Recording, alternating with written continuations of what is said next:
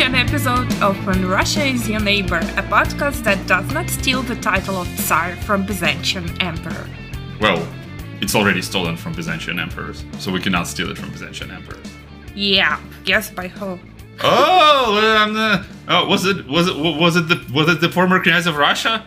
Mm-hmm. It could have been. Could have been. Plausible. Yeah. Okay. So today I really wanted to tell you about the Ivan IV. Ivan IV is Ivan the Terrible. the terrible. The Terrible. So far, they've all been not too great. Like they've been pretty terrible so far.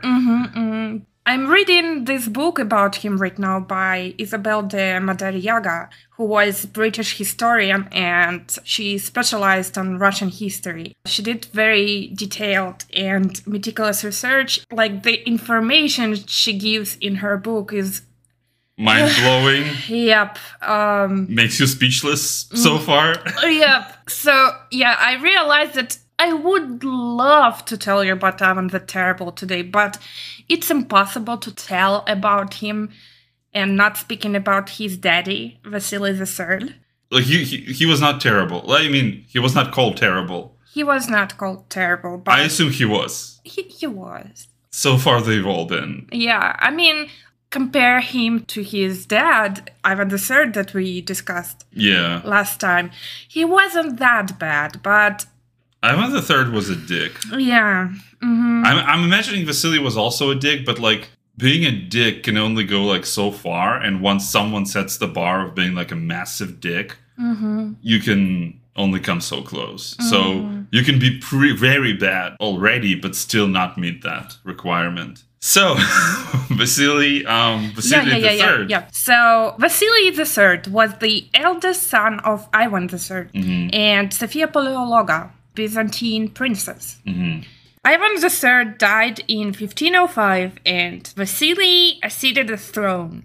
There was a struggle for a succession between 1502 and 1505 because Sophia was actually wife number 2 of Ivan III. Yeah. Right. He was married before to Maria of Tver and he had a son from this marriage actually. This son married to Moldavian princess and before dying was able to produce an heir too. So it was kind of a struggle between the son from the second marriage to a Byzantine princess and a grandson. Yes.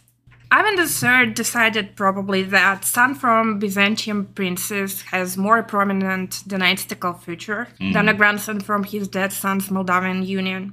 And so he made Vasily an heir, while also arresting his grandson Dmitry and depriving him of his inheritance. Nice, classy. Okay. Ivan III had straightened Vasily's hold on the throne by preventing any of his own younger brothers from marrying and having children. And that's another classic. Like, did he like make them like monks? Not really, like a couple of them died by their own deaths. It's normal. And he just really wanted to make sure that this dynasty from Byzantine princes works. So he made sure that I want my dynasty to continue with this guy, with Vasily. So, by the way, Ivan III also had a daughter, which was like the elder sister of Vasily. Her name was Elena, and he married her off to Grand Duke of Lithuania, Alexander Jagiellon. So, yeah, this is what I was talked about.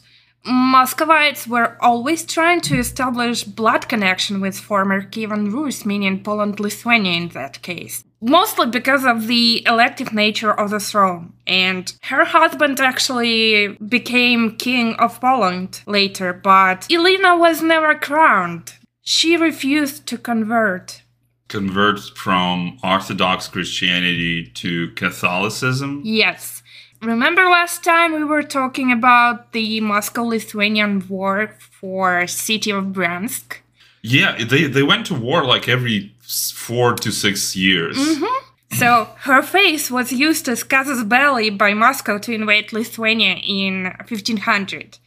Oh god, is this just so stupid? So you are trying to establish a diplomatic connection by giving your daughter to a duke, a Catholic contender to the throne, right? So you go like, okay, she's gonna marry him so that she would have rights to essentially be the queen if and or when he's crowned. But if they try to convert her to Catholicism, I'm gonna go to war with my son-in-law, with whom I try to establish diplomatic connections, just in case he's the king of Poland. That's sound logic. I'm buying that. That makes a lot of sense. Well, Elena was constantly used as a pretext to go to war with Lithuania and Poland. Nice. And she was used by her father, Ivan III, and she was used also by her brother, Vasily III. She never converted, but she stayed loyal to Lithuania, actually. She refused to interfere in the matters of the war. After the death of her husband, she continued to live in Vilnius. So Ivan III died in 1505, and the husband of Elena died in 1506. Oh, And okay. immediately in 1507, the Muscovite-Lithuanian War resumes because of Vasily III, and he uses the same pretext that they're always trying to make Elena to convert and blah blah blah. Protecting the Orthodox Christian minorities of Lithuania is the pretext. Yeah. That seems familiar. Okay. So Elena stayed in Vilnius, and She was probably fine. yeah. Ivan III, being a dynasty strategist, was also concerned that Vasily, in his early 20s, wasn't married. He would love to marry him to a princely bride outside of Russia, and preferably to a Lithuanian family, because, you know, Yeah, somebody has to take a chance at the throne of Poland. of course, and this kind of marriage was no longer possible. Do you know why? I mean, there's only so many princesses to go around. Probably not enough of them left for him to make a claim. Also, the Orthodox Europe was under Ottoman Empire. Everyone else was Catholic. Oh, right. Yeah. And thus, the practice of summoning a bride show was established, basically like a beauty parade of all suitable young ladies from noble families. Sounds extremely bad. I mean, sounds very bad. It's just like, I don't know how to put a good spin on this. I wouldn't accentuate the attention on this because, like, everybody did it I mean, maybe. back in the days. Still bad. Anyway, Vasily chose Solomonia Saburova, the daughter of boyar from a relatively modest family, and she was childless. Poor woman. Yep. What's interesting is that the same thing is happening at the same time to a Henry VIII of England.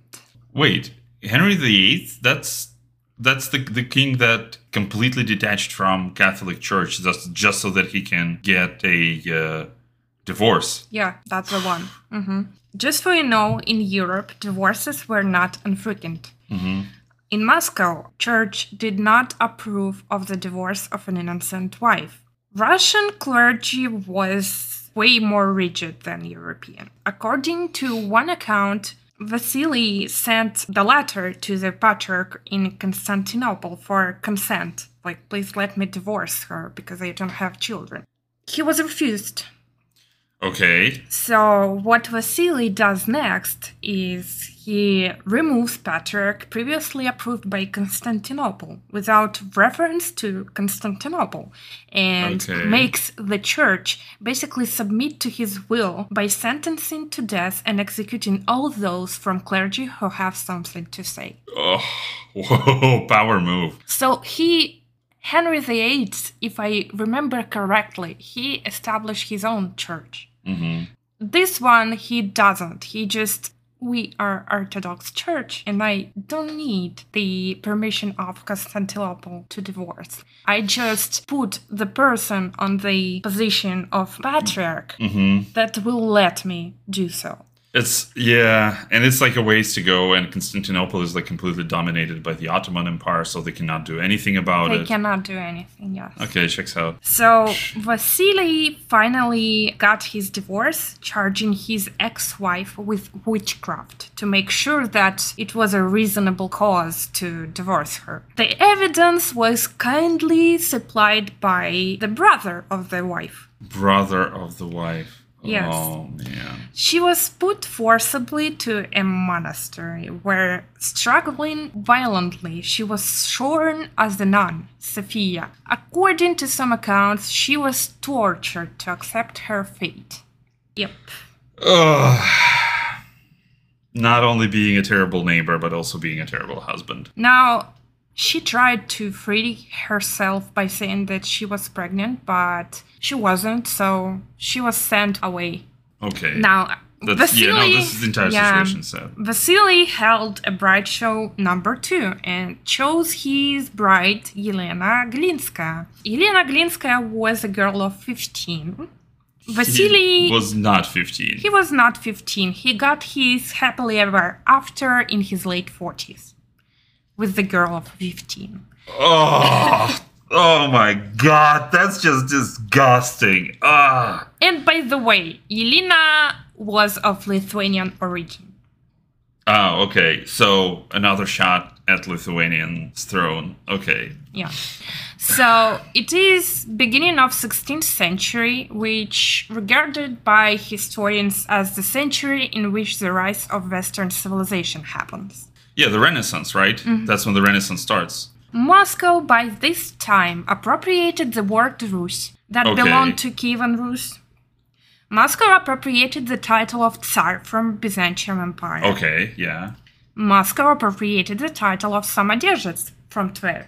Right. They became... And the church. The church. They also appropriated the church. That is the Kievan Metropolitan. Yeah. But it resides in, like, Vladimir and Moscow. Yeah. They became so-called Third Rome, just because Constantinople fell to Ottoman Empire, basically making Russian Church independent. Mm-hmm. Yeah, I know this statement that Moscow is the Third Rome, but in reality Moscow is the Fourth Reich. I mean, nowadays, definitely. Anyway, Moscow also appropriated coat of arms of Holy Roman Empire, regardless.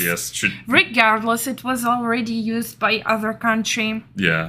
They also stole many riches and Kievan Rus relics from their neighbors, including Kiev and Lithuania.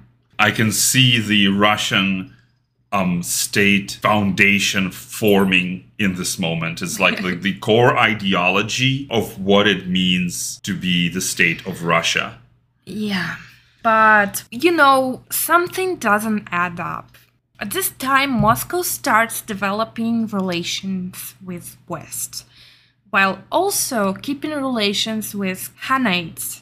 You see, Mongols didn't really consider Russians equal.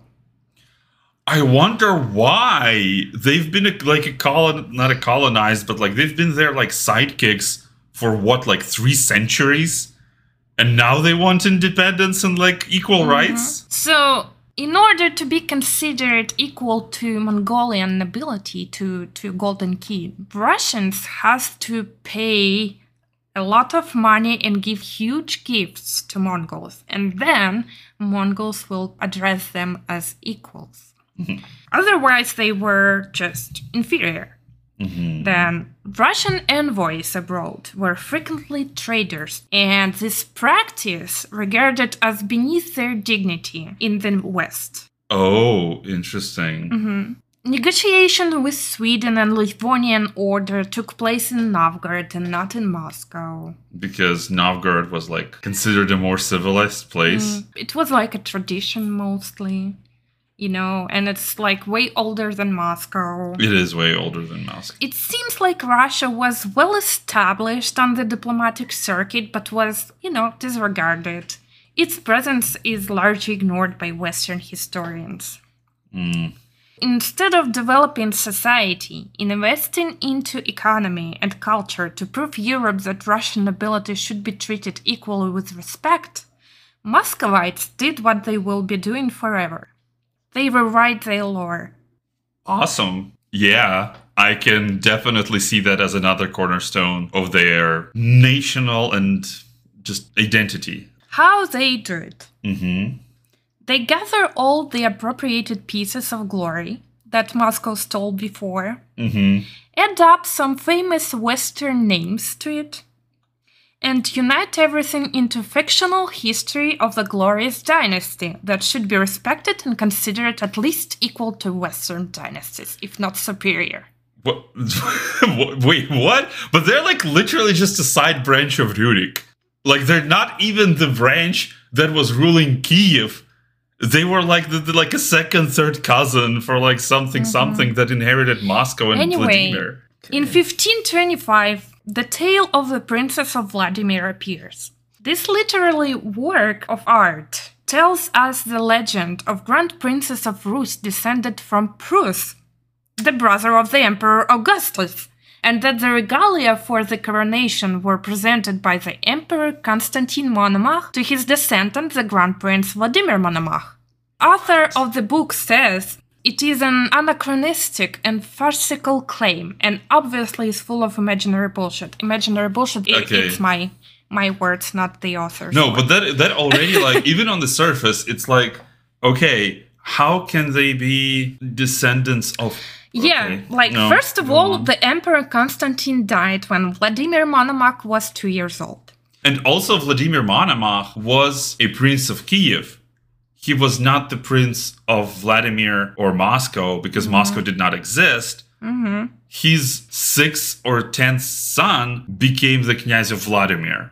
Yeah. Secondly, let's talk about the plot and people mentioned there. Okay, yeah, I'm curious. In this historical, quote-unquote, historical, document, Alexander the Great was the son of Olympia of the Egyptian king and magician Nectanebo. After the death of her husband, Olympia returned to her father, the Tsar of Ethiopia. Married a relative called Visa, MasterCard, no, and gave birth to a daughter Antia.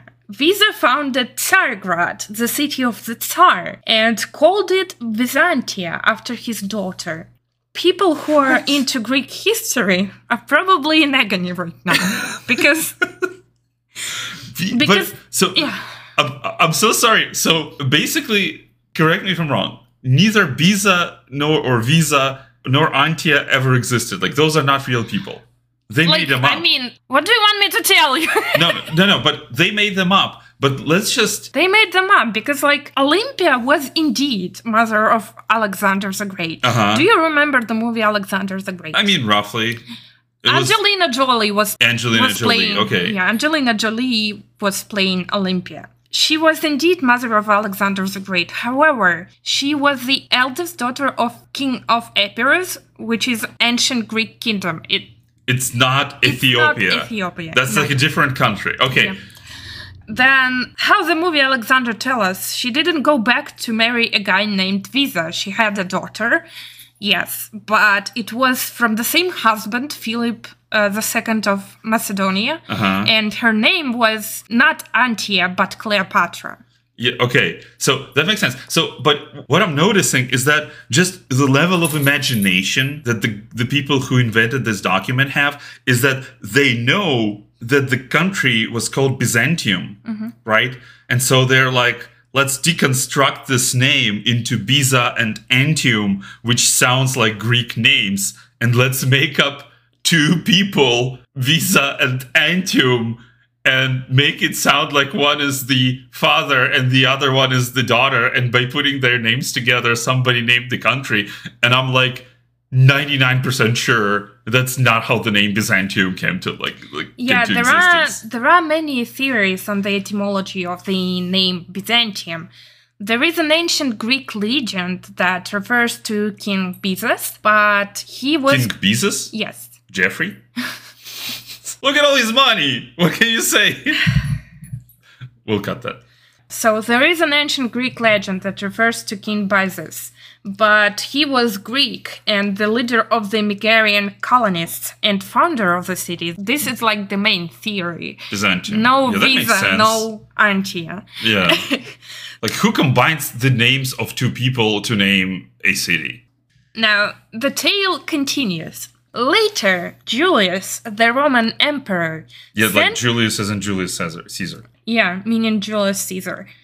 He is a Roman emperor, and he sent his brother-in-law, Antony, to Egypt. Antony conquered Egypt and married its queen, Cleopatra. The Emperor Julius then sent his brother Augustus to put an end to this disorder, and Augustus killed Antony. But meanwhile, Julius' generals Brutus, Pompey, and Crassus rose against him and killed him, whereupon Augustus returned to Rome and became emperor. Now... Julius Caesar was Mark Antony's mother's cousin, not brother. We for sure know that Caesar had somewhat a disorder with Cleopatra himself, and even brought her to Rome. After Caesar was assassinated, then Mark Antony had an affair with her. Okay. And Mark Antony never conquered Egypt. He fled there from Caesar's adopted son, Octavian. When Octavian won the war against Mark Antony, he became Augustus, the first emperor of Rome. Here's what I'm getting from this. Is that Russian historians, quote unquote, I'm gonna say it, knew about ancient Greek, Roman, and Egyptian history probably slightly less than I do. And they just like put all these names together and tried to make like a cohesive thing out of it. It's like assuming that literally every name in politics are related to each other. It's like if I thought that Donald Trump and Joe Biden are cousins because they're both were candidates for presidency. When you spoke about Mark Antony and Cleopatra, I thought like the only two names that I'm missing in this historical documents by the Russians are Asterix and Obelix. It's like they're missing out. They're missing out on more prominent Gallic features.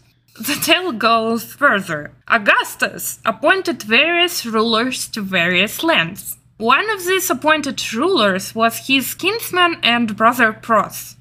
Pros lived a very long time, until the 4th generation, and until now, these lands are called the Prussian lands. He lived until the 4th generation? Okay, so meaning like he lived like about 100 years or something? He didn't live 100 years. It means that he had grandsons, great-grandsons. Oh, great-grandchildren or something? Okay. So, by the way, at this point, the Great Duchy of Prussia exists, so I'm not really sure if it's connected. The book does not say if it was connected, but considering that Russians just hear something and then put it into the documents. The document, yeah. We should mention Prussia as well. Yeah, I don't know. We're gonna put them on the mixtape. Yeah. Okay. Because this document dated like 5 years before the Kingdom of Prussia. It is impossible. There's no such thing as a kingdom. It was pretty famous, so I think they were knew. like, yeah. They were trying to like get a hit on like, oh, we're related to those guys. See, Prussia, Russia, see the resemblance? The tale says that the certain voivoda of Novgorod, voivoda meaning the military man. Warlord. Okay. Yeah. So a certain warlord of Novgorod named Gostomysl advised his subject on his deathbed to send to Prussia for a ruler. They did so, and they found Rurik. Okay. So now instead of recognizing that Rurik was just a Northman, like a Viking-ish sort of figure, who came to Novgorod, probably somewhere from the north, like Swedenish. Instead, they're saying that Rurik is actually from Prussia, just so that they can get a tie to and Russia. Meaning Prussia from the name Prus, brother of Roman Emperor. So that they can get a tie to the Roman emperors. Yes. So this whole thing is just name-checking. Yeah. Awesome. Fucking love this. I don't know if I would write an epic lore of my dynasty. I would actually say that my dynasty was founded by the brother of emperor and not by a warlord. A warlord who like politely asked to like join. Hey, you the guy who probably has some ties. Yeah, please come and rule over us. If you go through all these. Make him the hero. Why not? Yeah, exactly. Like you already made up like all the ties between Cleopatra and mother of Alexander the Great and Julius Caesar. When you went through all this effort and now suddenly you like back off and go like, yeah, but Rurik is just somewhat related. We're not sure how, but he's from the area. It's like, that's like the dumbest thing ever. Yeah. It's like they just should have said that, oh, and by the way, this was Julius Caesar's bastard son or something. They should have just doubled down on this. Also, at the same time, a genealogy of the Lithuanian Grand Princess and the legendary story of the origin of the first Lithuanian Grand Prince, Gediminas, was produced too. By them? Yes. Oh, produced as in like, from the creators of the lore of the Russian dynasty. The lore of the Lithuanian dynasty. Like, I mean, that's what it's gonna sound like. Oh God, I don't. Yeah, I want to know. Please continue. I'm sorry. In view of constant rivalry with Lithuania, at the time for leadership over the lands of Kiev and Rus, Gediminas was given way more lowly origin in the story. Of course, there was a certain princeling whose name was Vytenets. That's his father. He was killed by lightning. Killed by lightning. Yeah. That's the best they could come up with. Yeah. Killed by lightning. And thus his wife took as her second husband a servant called Gediminas and had several sons from him. He was a brave man, but he was a servant. You know. Gediminas is the guy who fought Mongols, and his son liberated you Kyiv. See, he was Gediminas, meaning like Gediminas. Yeah, I know. Lesser than. Lesser, saying like Johnny. You know, so tiny Gediminas. Yeah, he was little tiny, G. Little G. Jesus, no. But so I'm just in awe at how just let me get this straight. What they're trying to do, really, in the concept, is they're trying to establish diplomatic ties with the West because the West does not take them seriously. And now Moscow wants to be like, hey, no, we are your buddies, we're your partners, we're pretty much on the same level as you. And to support that claim, they produce this absolute nonsense of a document that literally nobody will take seriously. Solid strategy.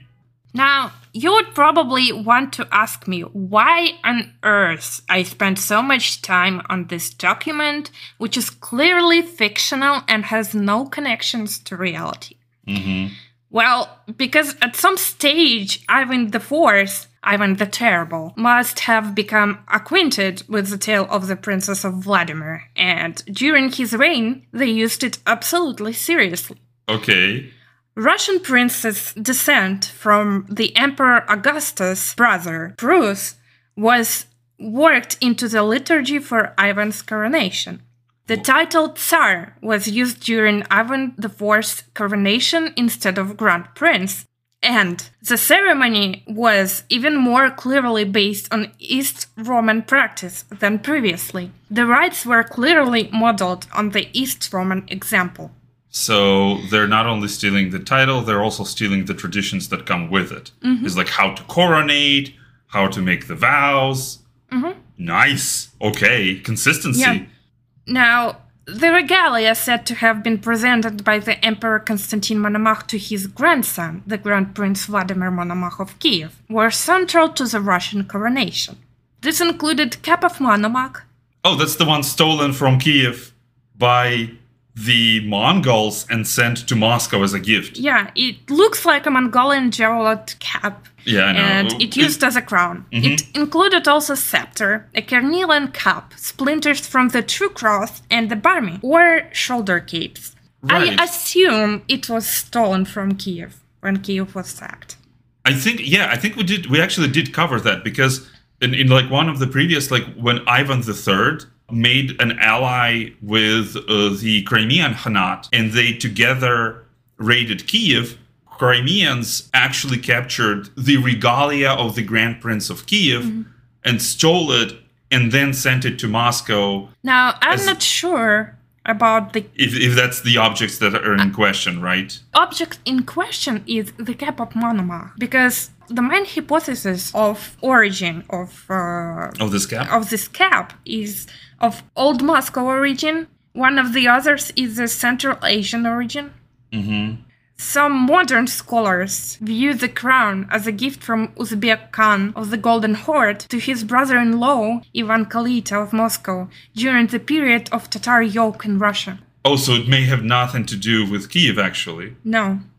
That's interesting. The design is absolutely Mongol-ish. Some historians argued that the Tatar headgear was originally used in coronation ceremonies to signify Muscovite rulers' subordination to the Khan. I see. So even the regalia they use is a carryover of the Mongol rule. Now, after Ivan the Terrible had himself crowned the first Russian Tsar with his headgear, the Polish king asked him to explain the meaning of his new title. Ivan replied that whoever is crowned with Monomach's cap is traditionally called the Tsar because it was a gift from a Tsar, meaning Constantine, who had sent to Metropolitan of Ephesus to Kiev to crown Vladimir Monomach with this cap. Ivan was presumably not really aware that at the time of the Constantine Monomach's death, Vladimir Monomach was only 2 years old. Yeah. So how can you send somebody to crown your grandson if your grandson is 2 years old at the time? None of this makes sense. Tale of the Princess of Vladimir formed the subject of one of the most dramatic propaganda frescoes on the walls of Dormition Cathedral in the Kremlin. Okay. This fictional document, The Tale of Princess of Vladimir, was used absolutely seriously in negotiations with, for instance, Sweden and Poland-Lithuania. Mm-hmm. And the Rurikovich descent from the Emperor Augustus was constantly stressed. Muscovite imaginary genealogies served to give historical dignity to the grand princes of all Russia, to raise them in the eyes of the subjects and other European powers. So, yeah. It's so dumb because you actually had a connection to Rurik, which is at this point also at the base of like Polish and Lithuanian dynasties. So you have a legitimate connection to recognized dynasties of Europe. And instead of using that, you decide to go, no, that guy was actually descendant from Roman emperors. Yeah. And everybody's like, no, they weren't. Unfortunately, the tale of Princess of Vladimir wasn't the only literary creation that inspired Ivan IV. The other one was also the tale of Dracula. Are you serious? Yeah, and we will talk about this in our next episode. Oh my god, I can't wait. Yeah. I mean, it makes sense. Dracula was like famous for impaling, torture, complete brutality. Mm-hmm. Okay. Yeah. We also have Twitter now, so follow us on Twitter. At Russia_next door. Yeah, give us some feedback. Maybe you're interested in something that you want to know. You can totally... Yeah, ask for like some topic for us to cover. Yeah, and see you next time. Thank you, and try to avoid being neighbors with Russia at any cost.